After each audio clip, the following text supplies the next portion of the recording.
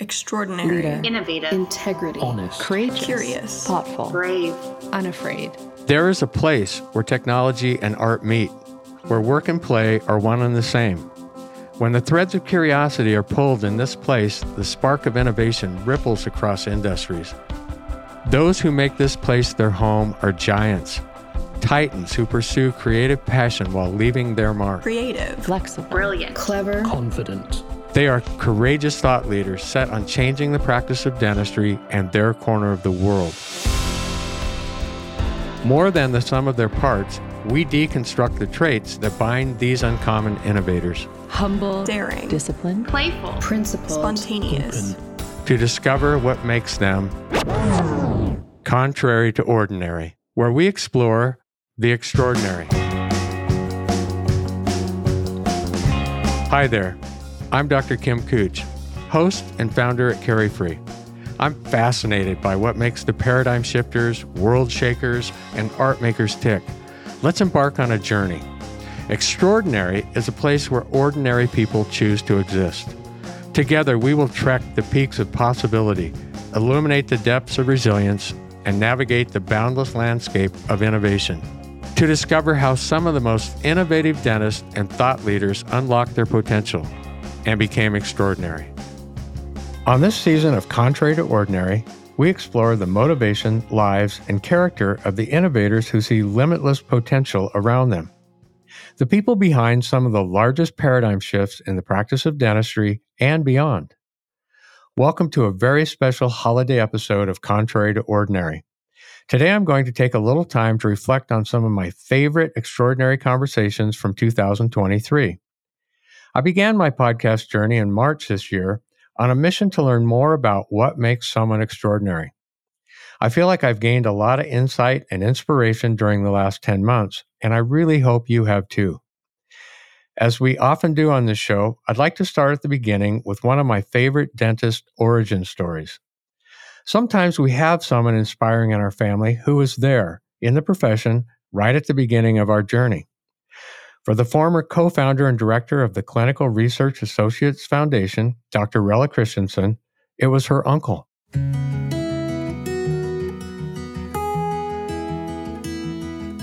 My dad only had one brother, Okay. and this was the dentist. Okay. He needed help in his office one year, and I was about 15 years old at that time. And so I lived with him.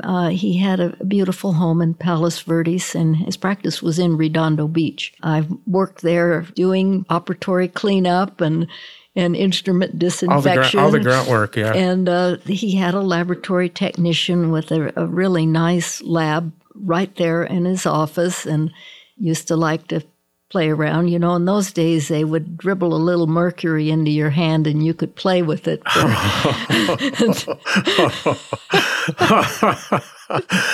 My uncle was very much a mentor. He really wanted children and couldn't have them. Right. And so he was very involved with both my brother and myself. He was an excellent dentist. He had excellent hand-eye coordination, and he was a perfectionist. I was going to say, so excellence was important to him. That's a word that was important to dentistry in those days. Yeah, oh, for sure. You know, it's a word that has become less used today. I hate to say it's disappeared. I mean, we judged our success and failure by how tight our restoration margins were, right? Well, you know, this was the age of cast gold. Right. Oh, yeah. And yes, they used silver amalgam, but my uncle went to USC, and they prided themselves on gold work there. And he was a master with it. Wow. That definitely rubbed off. So you went to USC as well. I did. Right? And you got a hygiene degree. I did. Dental hygiene. That particular profession was suggested by my uncle. Bear in mind, this would have been, I graduated from high school in 1956. And in California at that time, they were just crying out for dental hygienists, the dentists in the state. So he really encouraged that. I wouldn't have known a thing about it had it not been for my uncle. Right. So he kind of nudged you in that direction. Once I knew that I couldn't be a medical illustrator, I was looking for something where I could use my hands and do something. Maybe help people in the process. I really wanted to do that. I love this story because I think it shows how much family, encouragement, and mentorship can influence us early in our lives. Without her uncle, Rella might not be who she is today or have helped the people that she's helped. However, not everyone who enters the profession has or had a parent or family member who was a dentist. Sometimes the extraordinary family members that light our way have beaten the odds and inspire with their tenacity and vision. Take Dr. Doug Young, Professor Emeritus at the University of Pacific. He only found out about his father's extraordinary journey from China to the U.S. after he had passed away.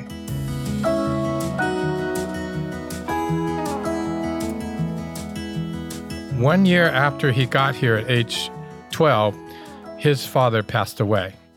So he was basically homeless in Chinatown in San Francisco at the age of 13. So he's 13, he's in a foreign country. He is basically orphaned in a country that he didn't speak the language, and he's on his own and he's homeless. I can't imagine. It's more amazing because I didn't know a thing about this. I learned of this at his death. Somebody at the memorial stood up and talked about his early childhood, and I'm going, oh my gosh, why didn't he ever mention this to me? He had every opportunity to jab at me when I wanted a new bicycle or something. He could have said, hey, I was homeless at 13. Right. What happened to him after that then? According to the story that was told, he was selling newspapers on the corner in Chinatown, and his elementary school teacher walked by and asked him, what are you doing? Why are you on the street? And she took him in, basically. And then his life was meager as far as he didn't have the opportunity to go to college. He picked fruit with the farm workers to make some money. He immediately joined the Naval Air Station to serve the military. And there was another story that he told at the memorial where he fell off a plane that he was fixing and broke his arm. And the next week, his platoon shipped out, and not many of them came back.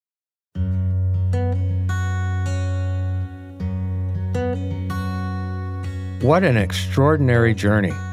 Imagine only finding this out about your own dad after he had died. I would have so many questions. Not everyone is lucky enough to have extraordinary people in their family to inspire them or a clear direction of who and what they want to be. Some people just know that they want to help people. Michelle Hudson, CEO and founder of Integrative Dental Coaching, had a difficult upbringing, but found direction in her love for other people. I didn't know what I wanted to do, except I knew I wanted to nurture people, and I was going to love people really, really, really, really well. And if you know me now, that's still something that I say. I really just want the opportunity to love people really, really well. And I have this, great opportunity. One, was, through friendship initially, and then being a mom, and that's like the greatest gift. You ask me, what am I most grateful for? I am grateful that the Lord gave me my gentle giant and trusted me to love him so well and grow him into a loving, kind, smart young man. And then third, dentistry. And, some people giggle at that, like, who loves dentistry?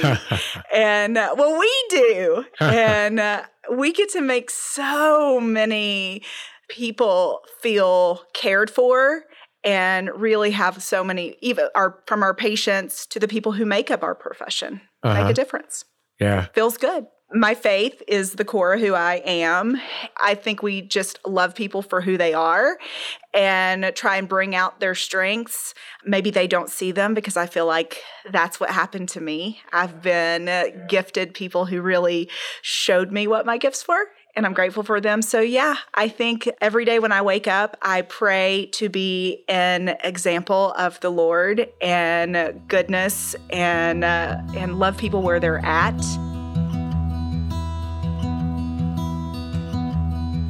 You have to love people where they're at. That's a piece of advice I think we can all get behind.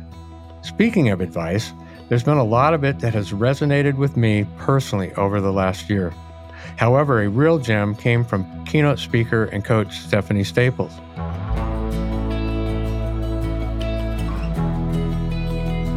Work harder on yourself than on anything else, and everything else will be better. Too many people, they're waiting for the boss, the government, the wife, whatever to try and something to change. No, just work on yourself. Everything else is going to get better. She also advises living intentionally and not just assuming that other people have had an easy journey. So I'm just saying, before we just let those words roll out of our lips, oh, it must be nice, oh, it's easy for them, oh, maybe, but maybe also they have planned this and worked toward this and are leaning into what they love. And if there's something you love, maybe you can't do it to the nth degree, but maybe you can do it to some degree. So just because we really like doing things at 8, 9, 10, I am here waving the flag for like 4, 5, and 6. Like, what can you do at 4, 5, and 6? I don't know. I've had a lot of luck with 4, 5, and 6. Even before creating this life that has been very intentional, is creating a me that's very intentional. Mm-hmm. That it's like, well, I don't like that person that I was before, and I want to create a me that I want to spend the rest of my life with. And all of a sudden, you know what? People find that me really interesting now and really fun to be around. And nobody invited me on a podcast when I was before, right? But I created a me that I wanted to be around, which led me capable to create a life that I want to live. Yeah. And I think I'm hearing from you also a level of self-awareness. You had the episode where you crashed in the basement floor. Being able to wake up from that and go, something is wrong. Something seriously wrong with my life, and I need to make a change. I got to figure out what that is. But being self-aware enough to say, I'm not happy, or I don't feel centered in what I'm doing, and then say, I want to make this change, and I want to proceed forward and go do that. I think self-awareness is probably a trait of extraordinary people. It seems like Stephanie's peers welcomed the change in her, but sometimes other people don't agree with what you say or do. For many of my guests, this has also been the case in their professional lives. Quite a few of them have had to battle back against the dogma of dentistry and academia, with the arrows in the back as proof. I've experienced this myself, and I know it can really rock your confidence. The extraordinary thing is being able to get back up again and stand your ground. One person who has had to stand his ground repeatedly is Dr. Philip D. Marsh, Professor Emeritus of Oral Microbiology at the School of Dentistry at the University of Leeds in the UK. This is his story.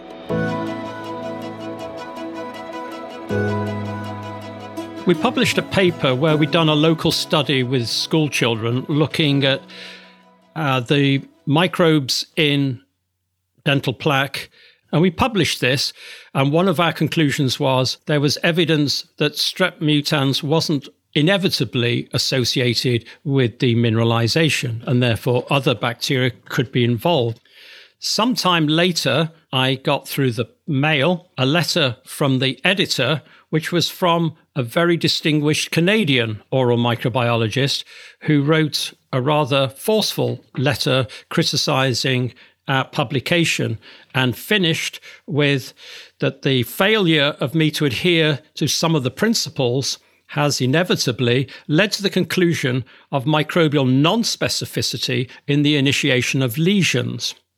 Unfortunately, such papers unnecessarily confuse many readers and, in my opinion, have been damaging to the progress of the science. So as a young research worker, this was an unbelievable shock. And it was, again, one of those sort of blows to your self-confidence. You wonder if you're going in the right direction or not. We did write a robust reply. And I said, on the contrary, we believe that an open mind and the application of novel and more precise approaches to the study of a disease with a complex multifactorial etiology will lead eventually to greater advances in the field of karyology. And hopefully that's what we've done. The road to wider acceptance is sometimes long. However, there are some influential people in our field who have a more open mind toward things they don't immediately understand or know. I was so lucky to have one of these people, Dr. John Kois, director of the Kois Center, as my very first guest on this podcast. His approach to education and challenging business as usual is truly inspiring.